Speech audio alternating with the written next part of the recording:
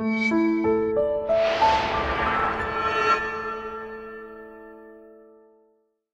going to lay out a history of Superhero Rewind and tell you all my tips and tricks to making a show like this. So nobody rip me off, or I'll have to get YouTube to flag you for copyright. Nah, it's cool. I'm just kidding. Not like I hold a patent on incessant rambling or overly detailed story analysis.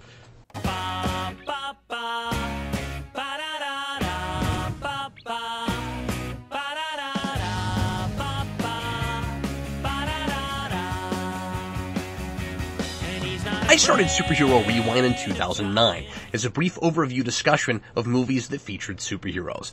These were some of my favorite movies growing up. Admittedly, guilty pleasures, a lot of them, because my love for superheroes and perhaps movies and stories in general begins with Batman in 1989. And that movie led to a love affair with the medium of comic books. I was fascinated by big studio attempts to translate the seemingly untranslatable to screen, to take a heightened aesthetic and make it with real people, and make an audience believe it. To immerse us in another world, like all good stories do, without making us laugh out loud at how silly characters look, wearing masks and capes or covered in clown makeup, like Michael Keaton and Jack Nicholson famously did on the set of Batman because they thought what they were doing was so ridiculous. I grew up at a time when Hollywood was trepidatious about comic book movies, when mostly the only superhero films we saw were attempts to recreate the success of Batman, by making something gritty and serious and brooding, whether the property it adapted was well suited to that tone or not. And then, in high school and college, I lived through an experimental period, where after the success of X-Men and Spider-Man, more superhero movies were being attempted, and studios were trying out different tones, because Batman and Robin had proved that audiences weren't interested in just schlock and cheeseball comedy in superhero films. But they clearly didn't always want the hardest-edged things possible either, given the mixed reviews of Batman Returns in 1992. X-Men was a more sophisticated and socially challenging story than most of these kinds of movies had been in the past, and Spider-Man was a light-hearted adventure that appealed to a younger audience and included an everyman protagonist most people could relate to. So that led to darker movies like Daredevil and more light-hearted things like Fantastic Four, but few movies in the early and mid-2000s that struck a chord with audiences, or gold for a studio like Spider-Man had. Most of the movies during this period, though they weren't all going for the exact same tone, had some of the same problems. They felt watered down for the masses, and they were afraid to let their characters come alive and drive the story, to explore the potential human complexities of characters like Matt Murdock or Johnny Blaze. But in 2008, Iron Man and The Dark Knight both proved, again with movies of very different tones, attitudes, and thematic ideas, that superhero movies could tell real stories that resonated with people, but still be a great time at the theater. Batman Begins did it 3 years earlier, of course, but a lot of people weren't paying attention yet. So a year after The Dark Knight, as I decided to try my hand at the reviewing game and make regular videos, I saw so much potential in superheroes on screen, and I wanted to explore the past of these kinds of films, while keeping a close eye on the present and anticipating an exciting future. And of course, the future has become the past, and I've reviewed countless movies I couldn't have even imagined would ever see the light of day when I started. I wanted to talk a little about the sordid history of what I then referred to as the superhero subgenre, but I was mostly focused on the stories themselves. Overall, superhero movies were pretty formulaic. A lot of them seemed like carbon copies of each other, just plugging in different heroes, villains, settings, tragic origins, love interests, and costume motifs into the mathematical equation. I've told this story many times before, but never on Superhero Rewind, so I'll mention it again in case you haven't heard it. When I started the series, I had just graduated from college with a degree in English and an emphasis in creative writing, and I developed a passion for literary analysis and critique, finding I enjoy nonfiction writing about storytelling maybe as much as I enjoy actually telling stories. I also got my palate wetted for reviewing a couple years before that, in 2007, when I wrote and served as editor for a blog in an internship position for a startup social network, now defunct, called My Geek Life, which later changed its name to Geekvolution. When its founder moved on to other things, he saw how the YouTube channel was growing with Superhero Rewind and graciously gave me the brand. When the name changed on the social network, I didn't care for it, but Geekvolution has grown on me over the years, and it's strange now how intertwined it is with my air quote professional identity. I always wanted to write novels, and I wrote my first book in college, but I discovered that I also like dissecting the process, figuring out what makes a piece tick, and examining the various aspects of a work to see if, putting all the pieces together, it's effectively accomplishing what it's setting out to do. A bad story can have great dialogue, and a bad movie can have fantastic cinematography, or a score, or visual effects. At the end of the day, it's all about servicing the narrative, and my training in school prepared me as much for writing about that as it did for writing my own fiction. But I didn't really have an avenue for utilizing that skill, nor any publishers lining up to handle my book. I was thirsty to continue writing and workshopping, and though it sounded like a pipe dream at the time, I decided it couldn't hurt to try out a public forum like YouTube to do both, even though I had never had aspirations for journalism or videography. It's funny how you fall into things you never thought you'd do or even want to do. I made little movies in high school, bad stop-motion action figure things, and quirky, experimental, they-might-be-giants-esque music videos, but I wasn't a visual guy, and I didn't have a great head for technology. I've been doing this for a decade, and I still can't speak intelligently about frame rate, or aspect ratio, or resolution, and I don't know anything about my camera specs or the kind of video card I use in my machine. I just know they're both adequate for what I'm doing. I might have just started another blog, reviewed on a podcast, which was another medium I was experimenting with at the time, but it seemed like if I was gonna carve out any kind of niche, it didn't have to be big, I'd have settled for more than the 15 or so who were listening to my podcast at the time, I needed to go to YouTube.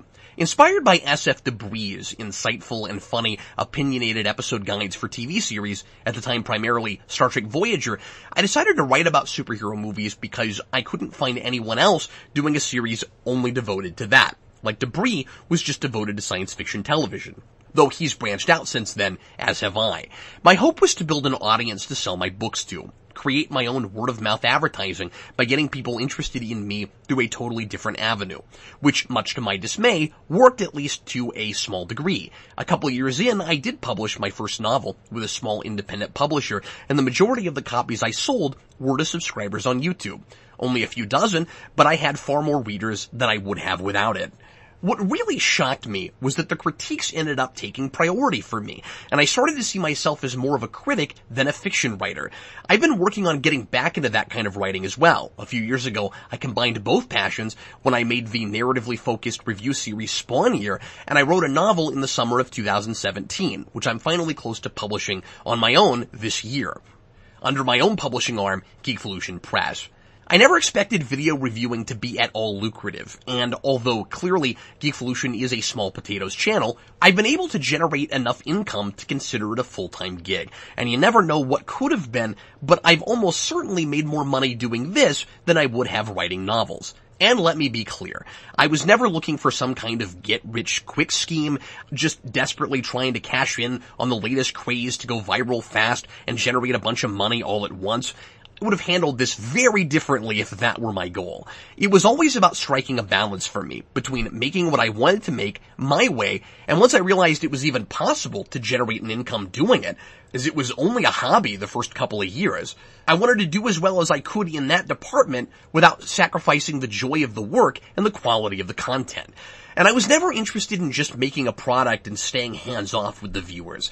The most valuable thing to come out of this series and Geekvolution at large is a close-knit community that is overall about as respectful and thoughtful as any I found on the internet. It's relatively small, but incredibly supportive. A lot of our regular commenters have been with us since nearly the beginning, which is absolutely surreal to me and something I don't take for granted. I like to think I know a thing or two about writing and effective storytelling, but I've never presumed to be anything but what I am. A guy making videos in his basement who's lucky enough that there's somebody out there who cares what he has to say. I've done it this long because, astonishingly, some folks want to know what I think about things, and so I write my thoughts down or I stutter into a camera as articulately as I can. The writing itself is fun, and I learn and grow constantly just from that process, but it's the demand that really motivates me. I don't mean to get mushy on you guys, but the excitement I saw in the comments and on Facebook when I announced the 12 Days of Superhero Rewind made me the happiest guy in the world. Every day since Superhero Rewind started to gain a little traction, I've thought, man, this really shouldn't be working, but it is, and that's why I'm still here. If it was all about trying to become a top-tier channel or a YouTube celebrity or getting to a six-figure place, I certainly wouldn't have finished Spawn Year, which is the most expensive and time-consuming endeavor I've ever taken on, and only generated a fraction of the views of the average Superhero Rewind. But I did that for the same reason I took creative writing courses in junior college that didn't transfer to university: experience and passion. I learned so much from making that show. My editing is tighter, I think my writing is more confident, and hopefully a little more refined, and I know a lot more about shot composition and lighting and such. I know output on Superhero Rewind was lean the 2 years I took to make that show, and that was certainly a risk, but creatively, it was important to me, as difficult as it was to slog through all those terrible comics. I would have gotten burnt out on reviewing superhero movies if I hadn't gotten back to writing my own fiction, in some capacity, and I had to get creative with the reviews themselves to keep things fresh. I have a renewed excitement for doing the series again, and I think I needed to try some other things, like Spawn Year and the comic shop documentary The Midwestern Panels, before that happened. I will admit to my writing sometimes being maybe a little less focused than it was in the beginning, when these videos were only 10 minutes long. I'm jumping way ahead. Let's go back to the beginning. I talked about all the things I wanted to explore with superhero movies when I started, like I laid out in the very first review, Superman Doomsday. The good, the bad, the memorable, the unmemorable, and everything in between. I want to discuss these movies within the context of their impact on the culture or lack thereof, which is why I've often opened my reviews with a look back at the cinematic landscape and climate of the time a given movie was released, and why a film needs to be at least 2 years old before I feature it on Superhero Rewind. That's also because the name of the show doesn't make a lot of sense if I review a movie days after it's released in the theater. That format might seem a little outmoded now, as there are so many more channels doing this kind of thing. Real intricate nitty-gritty analysis immediately after a movie is released, and everything that could possibly be said about a movie seemingly gets said before I finally get around to it, especially something either really popular, really polarizing, or universally panned. But this format gives me the benefit of distance and hindsight. It's easier to get a sense of what went right or what went wrong when you give a movie enough time to make more than an immediate impression on the culture, both commercially and critically. And you have to discuss commercial films on both levels to take them on their own terms, because money is such a driving force behind them, whether you describe them as art or not. But believe it or not, I kind of started this series as a joke. The series itself isn't a comedy show, like The Nostalgia Critic or The Angry Video Game Nerd, though I try to temper the academic stuff with conversational writing, and I'll throw in a joke when one springs to mind. There's never a quota, though. I don't want to force humor, and I've always tried to put the emphasis on the analysis. But the idea at first was to take what I learned in college, writing literary analysis, and apply it to something really commercial and mainstream, that generally wasn't trying to be art, and talk about superhero movies the same way I would critique a serious work of fiction. Which is a quaint notion now, and difficult to even articulate to anyone younger than me that, gasp, grew up with YouTube. Now over a decade old, and a major part of a lot of culture's experience now. That makes me feel old. It seemed a little silly at the time, in-depth literary analysis of superhero movies. Silly like Michael Keaton felt when he put on the Batman mask. But now, that kind of reviewing is a staple of YouTube. I'm not the only one writing what are essentially scholarly papers on big-budget popcorn movies. And I'm not knocking the other reviewers who do that in a not-at-all tongue-in-cheek way. I did it as an exercise. I wasn't pretending like these things were deeper than they were. I was just looking for those few nuggets in an otherwise formulaic popcorn film. But I started to find enough real story meat in some of these movies that it was easier to start taking the whole project more seriously. And I never pretended like we were talking about high art. I called the first Ninja Turtles film one of my sacred cows. I think the term I was looking for was guilty pleasure. But I started to realize there was more merit to this idea than I initially thought. I could, like SF Debris was doing, encourage people to think a little about the entertainment they were watching more passively. Not to encourage people to be snobs and dislike things they enjoyed, but just to consider how the story is told and what the narrative might be saying that they might not have considered on a casual watch. I thought it might be fun and interesting to use films that are generally dismissed as throwaway spectacles to illustrate what a good real story is, with a protagonist who wants something and has an opportunity for change. The reviews became more complicated when some of the movies did.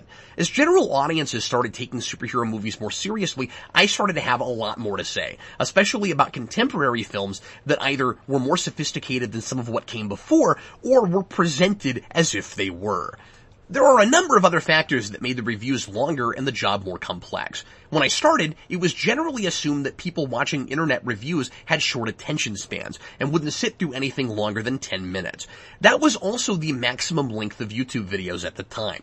So I didn't have the luxury of writing until I'd exhausted absolutely everything I had to say. And until I had more experience, I didn't have as much to say as I do these days. I've never had the gift of brevity, as you can tell just with this video, but my early efforts were cliff notes compared to the tomes I write today. And I got some complaints about the length of the videos back then. One of my favorite comments came in the first 6 months, where somebody wrote on a Superhero Rewind, "Shut the F up." Some viewers weren't looking for what I was selling. There are different purposes for different reviews. Newspaper-style reviews are about communicating what a movie is about and what it's like to an audience that mostly hasn't seen it yet, and helping them to decide whether they'll like it. What I was doing, even with those first few overview-style rewinds, was for an audience that was already familiar with the material, and they were about critical analysis. It took me a while to realize I needed a disclaimer, which in hindsight seems pretty obvious, which is why every review now opens with, "The following is an in-depth analysis. If you haven't seen this film, you might want to before listening to this review." I can't believe I needed a viewer to point out the necessity of that. But in my defense, I think I assumed the length of the videos would make that pretty clear. 10 minutes felt like a long video when you weren't allowed to go any longer. I think one of my mistakes was calling these reviews rather than analyses, though I would have worried that sounded too pretentious, mostly just for the sake of consistency. And that's not an incorrect term, it's just not the non-spoiler, bite-sized, concise thing most everyone else was doing at the time. These days, I don't think people really know what to expect with a reviewer they're not familiar with until they click on a video, and they just hope for the courtesy of a spoiler warning. A few months after I started, that time was extended to 15 minutes, and within my first year or two, my channel grew large enough that I was given the privilege of unlimited length videos. Yeah, back then you needed a certain subscriber count. Maybe it was 1,000, I forget now, before you didn't have to worry about the time limit. And if you got a community or copyright strike, you lose that feature for 6 months, which happened to me when I was working on the Watchmen review. Somebody flagged one of our videos for inappropriate content, and of course there was nothing in the video to warrant that, but everything was automated, and I couldn't get an actual person to look at my case. So that's why Watchmen was originally uploaded in several parts. Naturally, that had to happen as I was writing what was then my longest review. As my knowledge of superhero movies grew, and as I delved more and more into modern comics, I started to find a lot more patterns and interesting connections between these movies. I also started to loosen up a little, writing more about what I was interested in and worrying less about how these kinds of reviews are supposed to be made. I used to constantly apologize for getting too term papery in the earliest reviews, like with my analysis of the ideologically opposed triad Professor X, Magneto, and Stryker in X2. I wrote maybe a paragraph about that dynamic. I could easily spend a whole page on it now. At first, I looked at what other channels were doing, trying to land on some kind of standard for reviewing, but I found that the kind of reviewing I was doing was too generic and not really what I set out to do in the first place. I wanted to write creative writing lectures around superhero movies. The series was already going in more of an analysis direction anyway once I could upload videos longer than 15 minutes, and some of the two-part videos early on were still too overviewy. But by the time I got to Batman Begins, I was fully embracing story analysis, and that's when the series was beginning to build an audience, and I think finding its footing. It's also when I started to feel like I was really in my element. Like Tribe One says in his rap at the end of the documentary we made, The Midwestern Panels, I don't care if I'm doing it wrong. When I started to play more to my strengths, I think I carved out a bit of a niche, doing something a little different from everyone else.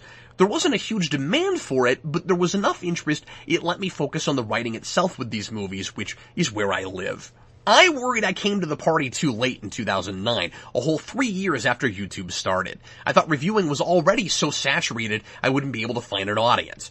It was an untapped market compared to what it is now. I wasn't sure at that time that anyone would watch still images accompanied by a disembodied voice rather than the moving pictures I'd seen in SF Debris videos, and I figured I'd spin my wheels for a few months and move on to something else when I didn't gain any traction. But the audience came, slowly but surely. Geeks Not Nerds, the geeky debate show I did with Vince Haskins, and Ask the Trexperts, another off-the-cuff series I did with my wife, helped to bring in different kinds of viewers. But Rewind was always the bread and butter. both my show and Vince's Horror Movie Rewind, which did just as well as my show did, and was, I have to say, just as good. Those series brought in a few subscribers here and there, but the thing that really put us on the map, as tiny a blip as we were, was the video Eric Holden made about us in 2010 when I reached out to him, when he was regularly putting out videos on his channel, Blows Himself Up Dude. I was hoping to do a collaboration with him of some kind, and Eric sent me a message back after he sampled our content, and not only agreed to chat with me about the then recently announced X-Men First Class, but he recommended us in a video devoted just to plugging us. I enjoyed listening to Eric's channel, but I don't remember for the life of me how I stumbled upon it. A lot of his audience started following us. He had about 2,000 subscribers at the time, and they were watching Rewind more than anything else. As the numbers grew, more fans looking for reviews of superhero movies found us, and by the time I posted the Batman Begins review, some of my analyses had a few thousand views, which was more than I ever hoped for, and that only encouraged me to keep doing my thing.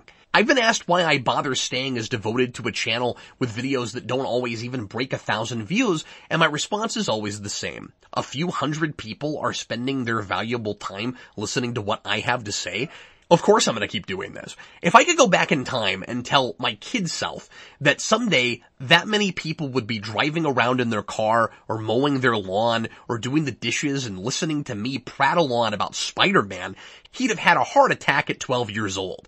The interest and encouragement is motivation to do the work, but it's always been about the work. It's more of an interactive experience with criticism. I learn a lot from feedback and viewers' knowledge I didn't have when I wrote the reviews, but I feel the same way about my nonfiction writing as I do my fiction. Make the best product I can that I would want to read and hope there's someone else out there to enjoy it. Miraculously, I found some of those people, and I owe Eric a lot for that. Currently, he's living with me and is my other half on the Geekvolution Omnibus, and he's brought so much to the channel itself. Without Eric, I don't know if I'd even still be here. I'd certainly be writing something, but I don't know if I'd have continued to commit to reviewing every superhero movie ever made without an audience asking for more.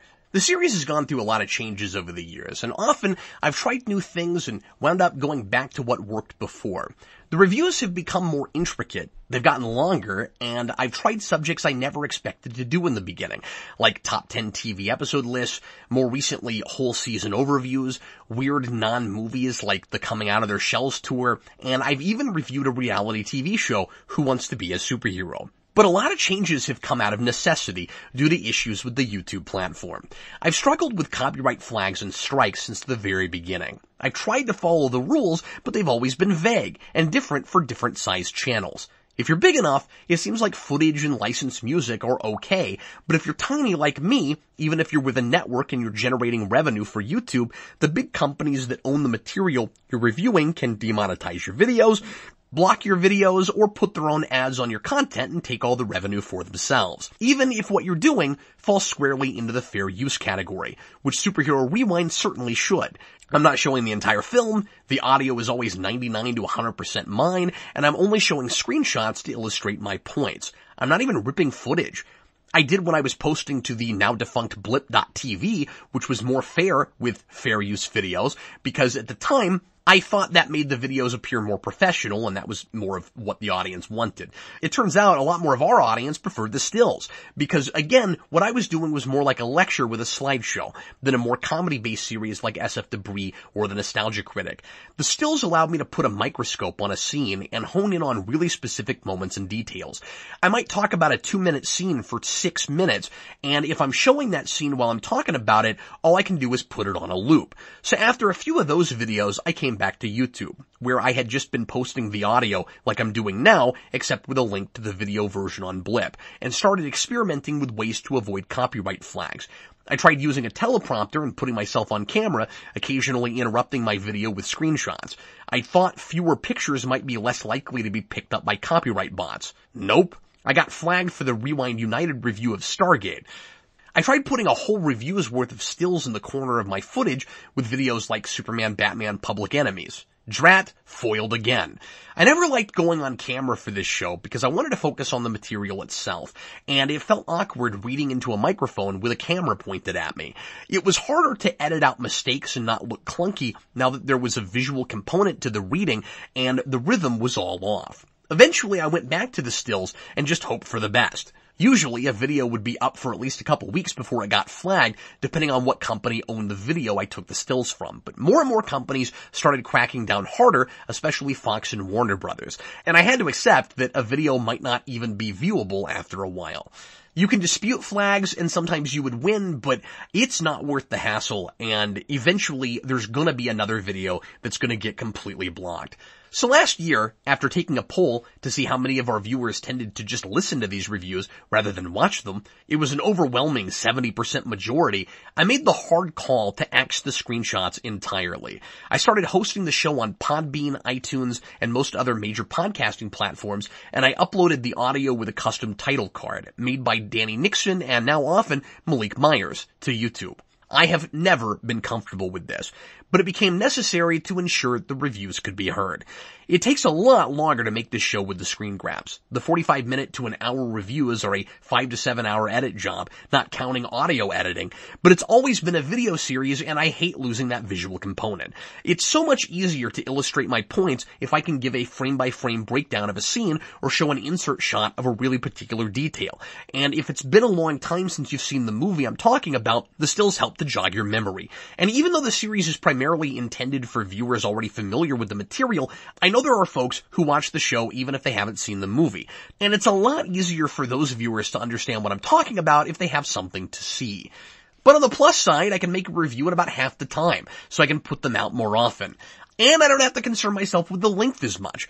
Sure, I let some reviews with stills get to the hour 15 mark, like The Dark Knight Rises and Man of Steel, but those were huge editing jobs, and that daunting editing session was always in the back of my mind as I wrote those. It was always at least a month between reviews when they were that long. As a glorified podcast, longer reviews are justified because people are looking for long material if they're going to listen to something as opposed to sitting down to watch it. It's also nice not to have to worry about what format I'm watching the movies in.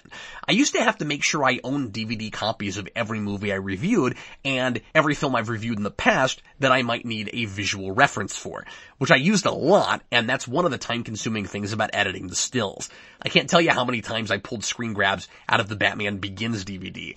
I can't take stills from a Blu-ray. I have a Blu-ray drive, but I've never found software that's compatible with my machine. I can take stills directly from the desktop, so digital copies work fine, but if all I have is a Blu-ray, I'm sunk for getting screen grabs. For anyone curious, I used VLC Media Player to take screen grabs directly from DVDs. That's a nice feature built into that program, and it's free. You can even set up a hotkey so you're not clicking your mouse constantly while you're watching a movie. Superhero Rewind Trivia, my hotkey was always the number 1. So I pressed 1 about 2,000 times while watching a movie. That gave me a folder filled with screenshots in sequential order, and I pulled pictures I wanted based on the thumbnails. Just click the hotkey every few seconds, and it takes an automatic picture. No need to pause or anything. I would make sure and grab specific things I thought I might use, like insert shots for important plot points, such as a computer password in a scene, or a bomb countdown, or a list of names, and of course, really iconic comic cover type action shots. For digital copies, YouTube, or a streaming video like Netflix, I would use Debut Screen Capture, a free program that charges a minimal fee for commercial use. It allows you to capture a portion or all of your screen, and you can even record video of your desktop, which lets you effectively capture video, though at a slightly lower frame rate. Ideally, you want a dual monitor setup for this, so you can select the feed you want to capture in one monitor and have the debut window in another. You can also set up a hotkey for that program. A dual monitor setup is also really helpful for taking notes. When I was taking out screen grabs, I would always have to pause to take notes, so I didn't miss any pictures I might want to use. That also made the process take longer than it does now. I still sometimes have to pause if I want to write a lengthy note, but not as often as I used to. The lack of brevity thing also plagues my meticulous and ridiculously anal retentive notes. I think I wrote 60 pages for the first season of Power Rangers video. Just make sure you've selected the right window when you take your screenshots. Otherwise, you'll find yourself writing a bunch of 1s in your word processor or whatever hotkey you decide to go with. While we're on the subject of software, the easiest, most user-friendly editing program I've found, but still with plenty of options and tools, is Sony Vegas.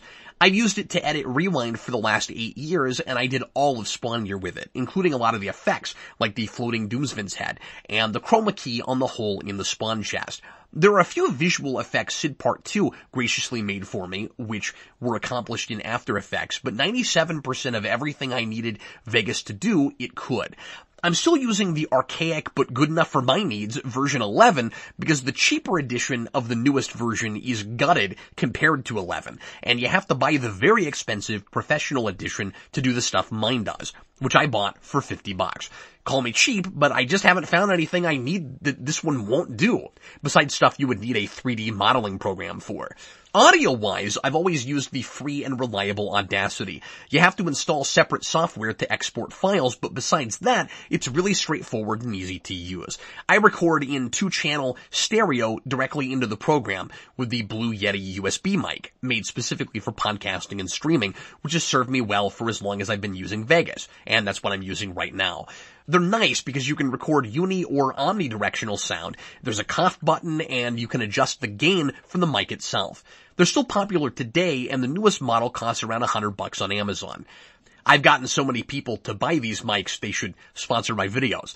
So starting from scratch with a 2-monitor setup, a decent microphone, editing software, and a computer with a video card that can handle the video editing and screen grabs, if you wanted to risk copyright flags and use my old method, you can make reviews in the original Rewind style for somewhere between $1,000 and $1,500.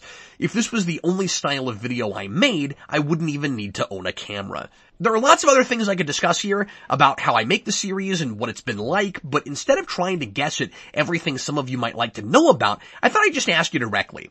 So for the rest of this podcast, I'm going to answer a few of your questions.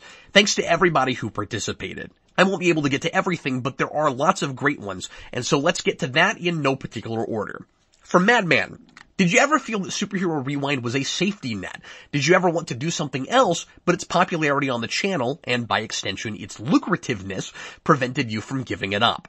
I never wanted to quit the series completely, because I always intended to review every single American and English language superhero movie in existence, even though that sounded less daunting at the beginning and more preposterous as I went along. But when I set out to finish something, I have a really difficult time letting it go until it's done.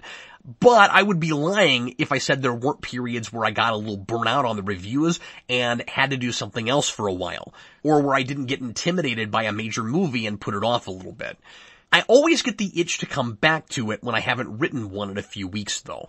There have also been times when it's difficult to prioritize, like when I was making Spawn Year, much to a lot of viewers' chagrin.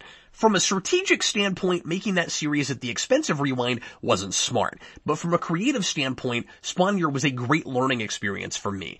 And like I said, I think I'm better at every aspect of video production because I did that. From Donnie St. Pierre, are there any past Rewinds that feature opinions of yours that you now completely disagree with? Well, you're never the same person from moment to moment or year to year, and the more you see and discuss, the more your palate and your perspective change. So yes, there are reviews that would be pretty different if I did them today. As I've said from the beginning, each review is based on the last viewing experience I had with a movie. I used to be more impressed with Spider-Man 2 than I am now, but with that movie, I think some of that is a larger deposit of smarter superhero movies than we had back then.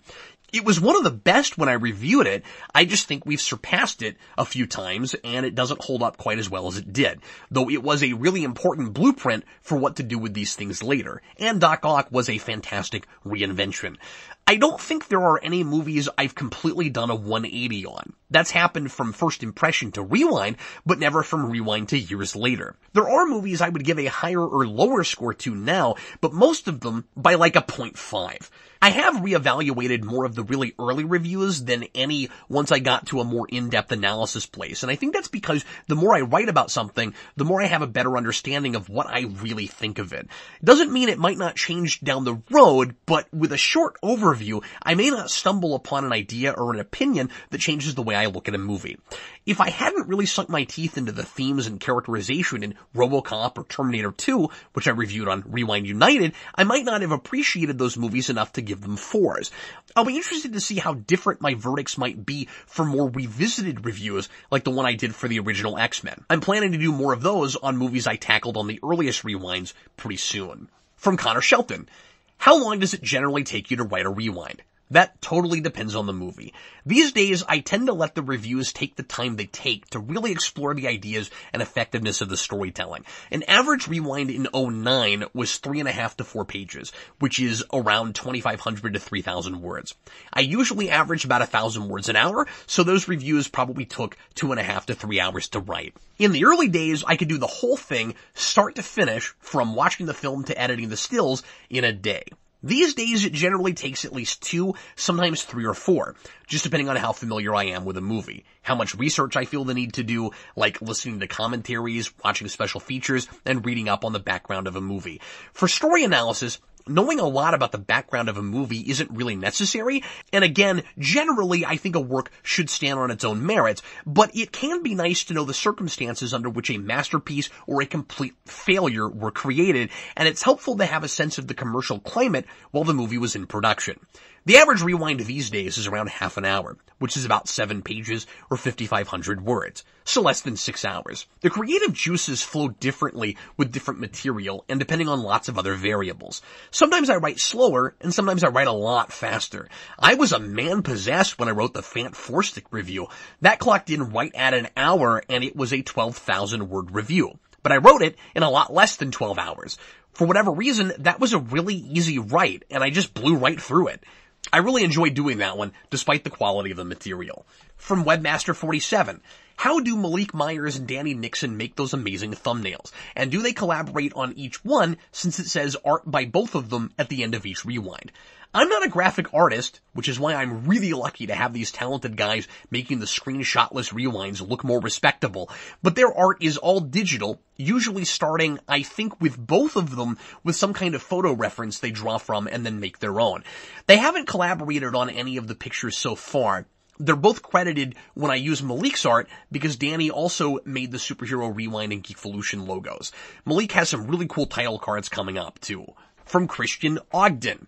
Where do you draw the line on what counts as a superhero film? For example, is something like V for Vendetta eligible for review? This is really tough with a lot of movies, because the idea of a superhero is so ambiguous and vaguely defined in the first place. Any character's movie, even if they're not technically a superhero, counts as a movie I have to review if they exist in a world in the comics populated by superheroes. Characters like the Punisher and Jonah Hex. Beyond that, I usually either base it on what's generally classified as a superhero movie, or else checks a lot of the boxes for tropes and motifs that I've observed in other movies that have counted, which is why I consider RoboCop a superhero movie. V for Vendetta, I think, is usually classified as a superhero movie, so I will probably count it, even if I hesitate to call V a superhero. Whereas 300 and Sin City aren't thought of as superhero movies generally, and I don't see enough superhero criteria there to count them, even though I did review Sin City on Superhero Rewind. I did that because there was enough superhero influence it was interesting to review through that lens, though I've kind of thought better of it since then. I also did that unit early on proto-superheroes like Dick Tracy. I'll review movies sometimes through that lens, even if they don't technically have to be reviewed before I can say I have reviewed every superhero movie ever made. I could easily do the Robert Downey Sherlock Holmes movies that way, for instance. I don't have to review TV shows either, but sometimes I like to, for the sake of variety, and because I've got a lot to say about certain shows. From MattBoy52. How many times do you watch a film when reviewing it? If it's a movie you're already familiar with, do you just rewatch it once, or do you still watch it multiple times for good measure?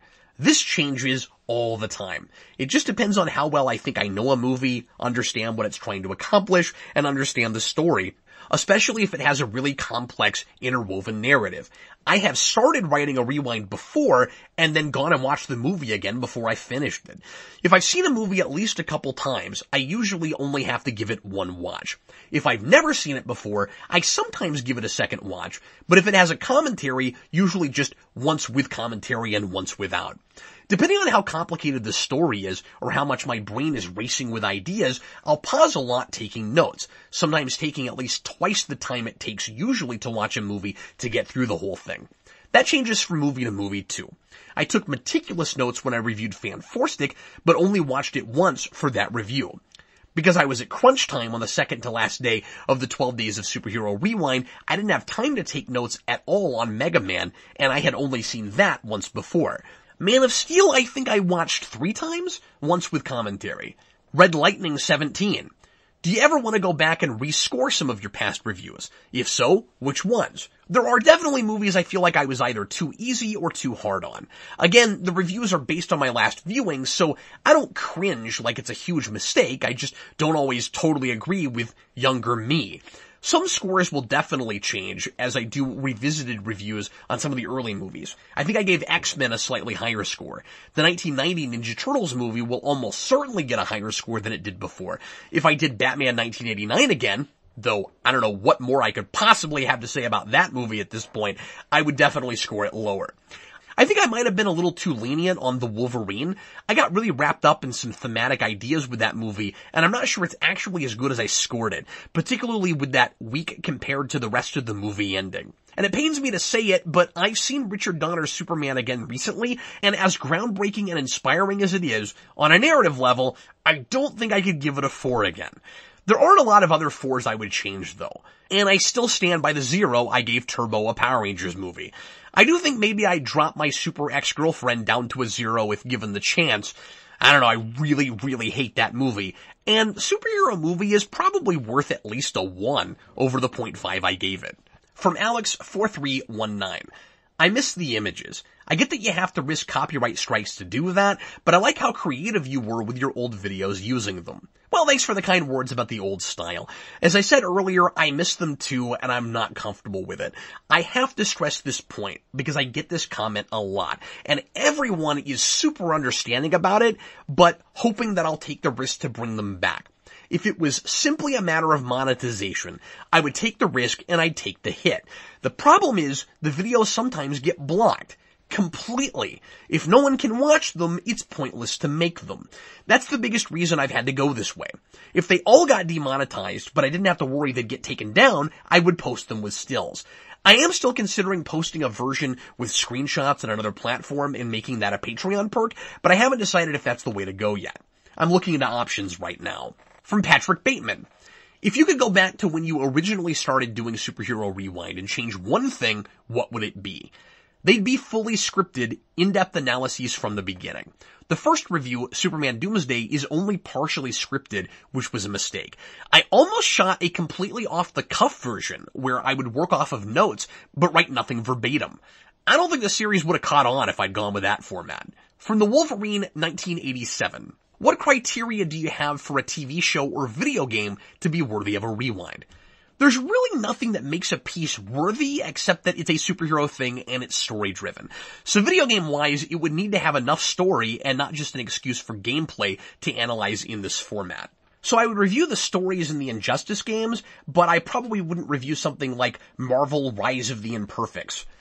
TV show-wise, I could do just about anything. Whether it's episodic or serialized these days mostly determines whether I do a top 10 or a season overview. Those, I suppose, if I want to talk about a show on the whole, I'll do a top 10, and if there's a lot of story meat or the episodes all bleed together, I'd want to do an overview. It's case by case. The only reason I went with a season overview for Power Rangers is because the top 10 list for that looked too obvious when I put it together. And I thought it would be an interesting thing to try that format with, as counterintuitive as it was. I'll never commit to doing every superhero TV show, but I want to do more of them, and if I wanted to, they could keep this series running forever, long past all the movies, besides, of course, new releases. I'd also like to do more single episode reviews, like I did with the Justice League episode, Comfort and Joy. I wasn't sure what the response to that would be, but people seem to like the full analysis on one episode. Feel free to suggest others from your favorite shows. From Ricardo van den Brocht. How did you come up with the idea for Superhero Rewind, and which episode was the hardest to make? Believe it or not, I came up with Counting Cryptofreaks before I thought of Superhero Rewind, but I didn't want to look like I was ripping off SF Debris' format. That series, which I've also had to change due to copyright flags from stills, is a lot snarkier and more comedy-driven than Rewind tends to be, and that is Debris' direct influence. I thought of Superhero Rewind trying to come up with something no one else was doing a whole show on, like I said before, and in a format that wouldn't seem too derivative. It's the only thing I thought I knew well enough to tackle besides Star Trek, and again, I didn't want to step on Debris' toes with that. Not just starting out, anyway. After I carved out my own niche, I felt more comfortable to review whatever else I wanted. The hardest rewind to make was probably Man of Steel, which surprised me. I didn't think too much of putting it back to back with Dark Knight Rises at the time, because I thought my thoughts were pretty solidified. But I found it to be a really confusing and awkward experience as I started to dig into it, and it was kind of unpleasant just how much it fell apart for me in the analysis, after having fallen in love with it first time out in the theater. That's one of the longest write jobs I've ever had. Watchmen was a weird one too, because I spent a lot longer taking notes and doing research than usual on that one, and I was trying to get it up on a deadline. I mentioned earlier I posted that one in parts. I was editing and posting it one part at a time, hoping to get the whole review up by midnight that night. So people were watching it one video at a time, and as they waited for the next one, I was busy editing it. I have never done anything like that since. From Saqib Tariq, what movies would you like to go back and revisit? Just the reviews I only did 10 to 15 minutes on, those broad stroke reviews in the first year. Ninja Turtles is in the queue and will happen this year. I'd also like to revisit X2 at the very least. I'll let the Rewind selection board on Patreon choose which movies to do new reviews on. I'm sure the Raimi Spider-Man movies will be up there. From Nicholas Hernandez, what was the point where you realized you were in over your head with this series, and did that affect how you approach superhero media? At least by 2012, when we started to get bombarded by 6 to 8 superhero movies a year, and it became clear the Marvel train was going to be the gift that kept on giving for years and years to come. Not to mention the constant direct-to-video animated content coming from DC, and the unexpected popularity of the CW superhero shows, and then the Marvel Netflix series, which I don't necessarily have to review on Rewind, but which have helped to cement superhero as a major screen genre that isn't showing any real signs of waning yet. It hasn't really changed my approach, it's just made it clear that this isn't the few-year project I originally thought it might be, and it's given me a lot more to talk about in terms of the climate of pop culture and the genre's influence on cinema. From Omari Daniels, is there anything you're dreading doing a rewind on, kind of like when you did Ninja Turtles coming out of their shells? I played up how much I didn't want to review that one, but honestly, it's not actually a movie and I didn't even have to do it. I was kind of looking forward to trying that one to see what a story analysis of a silly, sappy, and horribly written kids stage show would be like. I probably overdid it with that one, but it was a fun challenge. With movies I know are terrible, there's usually a little dread combined with curiosity. I always wonder if some gem of an idea that wasn't brought to the forefront or wasn't fully formed will jump out at me. And those have ended up being some of my favorite movies to write about, even if the viewing experience was god-awful. Some of the most fun I've ever had reviewing were Underdog, Howard the Duck, and Son of the Mask. I continue to play up how much I don't want to review Super Buddies, but I'm hoping for some gold in the I can't believe they put that in a movie category with that one. The film I'm dreading most right now is Batman v Superman, because there's just so much to say. I'll be surprised if that doesn't break the length record for a single review. And that's a movie that, of course, a lot of people are ultra opinionated about, positively and negatively. With BVS, I feel a little like I did before I tackled The Dark Knight Rises, but I was ultimately really happy with the way that one turned out. From Jeffrey Patron, at what point do you decide you've done enough analysis? Is there a point, or is it more based on feeling? The reviews are a lot more comprehensive now than they used to be. I used to stick with one central idea from a movie, like the heart motif in Iron Man, or fear as a motivator in Batman Begins, and then I tack on some other unrelated praises and criticisms at the beginning or the end. I still tend to spend a lot of a review talking about a major idea, if one is present, but I'm a lot more thorough. I don't feel like I have to talk about every single aspect of storytelling or filmmaking, just the things that seem most relevant to me in deciding how well the movie is accomplishing its goals. It's all about everything working in tandem to tell the story it's trying to tell. So I tend to spend a lot of time on whatever aspects that really enhance or detract from that experience. The thesis is, this is the story the movie purports to be telling. These are the ideas it purports to be exploring, and these are the characters it wants me to sympathize with. And then this is what I am actually seeing. I don't use an outline, though I often have a list of points I want to make sure and make somewhere in the review. I'm finished when I have exhausted that list and made that case. From Thomas Edgehill, what was your favorite rewind? Either Winter Soldier or Days of Future Past. Those movies were both a joy to sink my teeth into. From Ryan Shane Foster, How early on in your life did you talk about comic books and superheroes in such a serious, analytical manner? Was there a time you thought they were just silly stories for kids and nothing more? You approach this material the way anyone would approach any art, and that's what's great about your channel. All art has value. I started looking at superhero movies in a more analytical way, though I have always been pretty critical. At the same time, I started really appreciating narrative analysis and what a good story is. Writing and workshopping fiction in college really led me to that. I try not to hold everything to the same standard. Once again, I try to take every story on its own terms. I only expect a good traditional narrative if that's what's presented.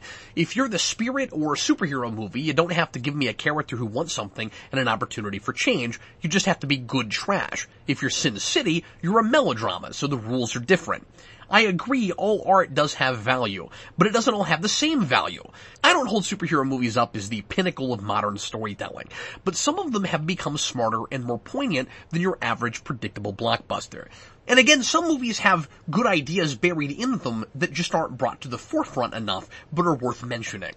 It's also important, again, to keep the commercial nature of these movies in mind. The point is usually to make money before it's to tell a good story. And sometimes studios do a better job than other times in allowing filmmakers to prove that you can do both, even when you have a huge investment to make a return on. I've never seen superhero stories as just silly kiddie fare. A lot of it is that, and I've always been able to enjoy things that do that well, but Batman was a big role model for me growing up.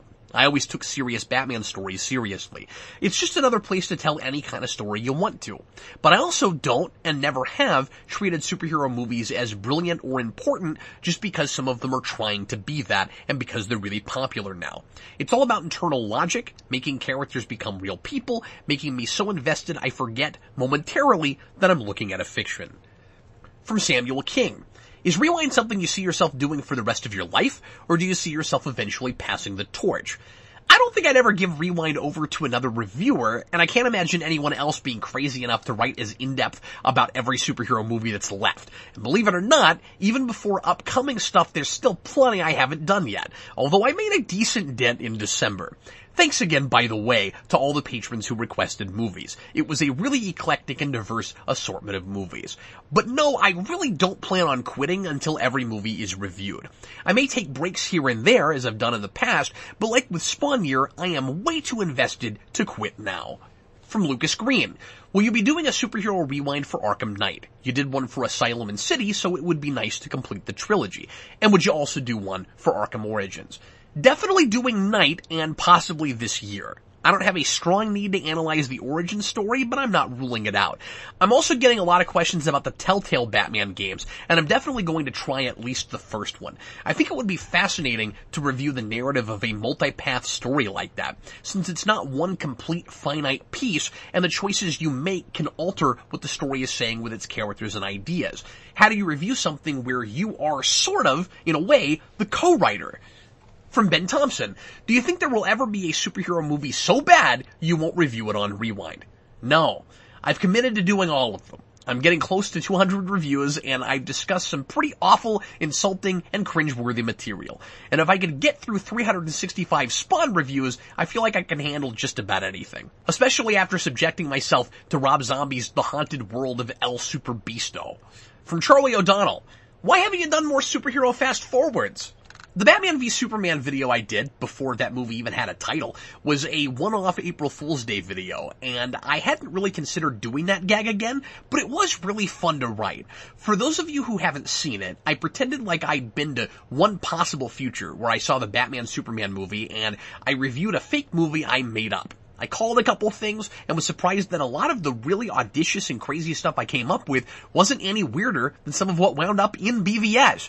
If I do another one, it's gotta be with the right material. I might do one on Avengers Endgame, but I haven't decided for sure if I'm gonna write that yet. I kinda wish I'd written one before we had an official title, like with BVS. And finally, from Nicholas Delacroix. are you finally gonna review Aquaman Mercy Reef? He's referring to the CW Aquaman pilot with Justin Hartley from 2006, and yes, I am about to do that. I got a lot more when are you gonna review this movie comments, and I don't want to give away all my plans for next year. There will be several requested reviews, and some picked, of course, by the Rewind Selection Board on Patreon. But Nicholas happened to bring up my very next review, and you'll see that next week. I never want to promise too much, but I'm working on prioritizing Rewind and getting reviews out weekly as much as possible this year. I would really like to do 52 Rewind videos, and that includes superhero and science fiction and any other kind of Rewind I might write. They won't all be superhero, but one Rewind a week for the entirety of 2019. That is my New Year's resolution. Again, I don't want to promise anything, but that's what I'm shooting for. I'm happy to announce also that I'm going to, starting this year, occasionally do comic book events and graphic novels in the Rewind format, under the title Superhero Rewind in Panels. And that one, as the title suggests, will actually have a visual component, as I don't have to worry about copyright flags for comic panels. And hopefully I'll never have to. So there's a lot of info about the making of Superhero Rewind and its almost 10-year history now. I know I apologize for length a lot, but I really hadn't planned on talking this long about my own series. Got a lot of great questions. I hope I haven't been too self-indulgent with this, but it has been fun to spin the earth backwards and revisit the early days. I hope you found at least something here informative and interesting, and I'll be back to regular reviews again next week, beginning with the Aquaman pilot. Thanks so much to everyone who asked a question, and thanks to old and new listeners alike for keeping me motivated to keep the madness going. I'm excited to see where the future of superhero movies goes over the next 10 years. I could not have possibly predicted they would become this popular and so much of Hollywood's take, and it'll be fascinating exploring the ins and outs of superhero movies in the past while keenly watching their future unfold. If you'd like to help support Superhero Rewind and Geekvolution at large, go to patreon.com/Geekvolution, and for just $2 a month, you can get 3-day early access to Superhero Rewind, as well as access to Geekvolution After Dark, my and Eric's twice-a-month uncensored talk show, where we talk about all kinds of things that wouldn't usually come up on the channel. And at the $10 tier, you can become a Patreon producer. I'd like to thank all of our producers right now, including Nick Manna, Eamon Singleton, Cletus Winslow, Remy LeBlanc, Derek Jacob, The Day Ghost, Michael Gulick, Magpie's Nest Productions, Kareem Roberts, Lot 10 Underground, Michael Mark Micheletti, Carl Maxey, Dimitri J., John Johnson, Jacob Schneider, Nathan Hanford, Aram Zangana, Sartaj Govind Singh, Dylan Mustiello, Caleb, Malik Myers, Lone Wolf Jedi of Gotham, Chewbacca's Lover, Simeon Scott, Justin Hayes, Marie Flowers, Clark Whitfield, Joey Crouch, Ian McKee, and Jeffrey Patron. You guys are wonderful, sure appreciate it. And also with the $50 tier, you can put in a request for a rewind, and I will get to those as soon as humanly possible. Either a superhero rewind, a science fiction rewind, and now superhero rewind in panels. Thanks a lot for listening, everybody, and I will see you again next week. Bye.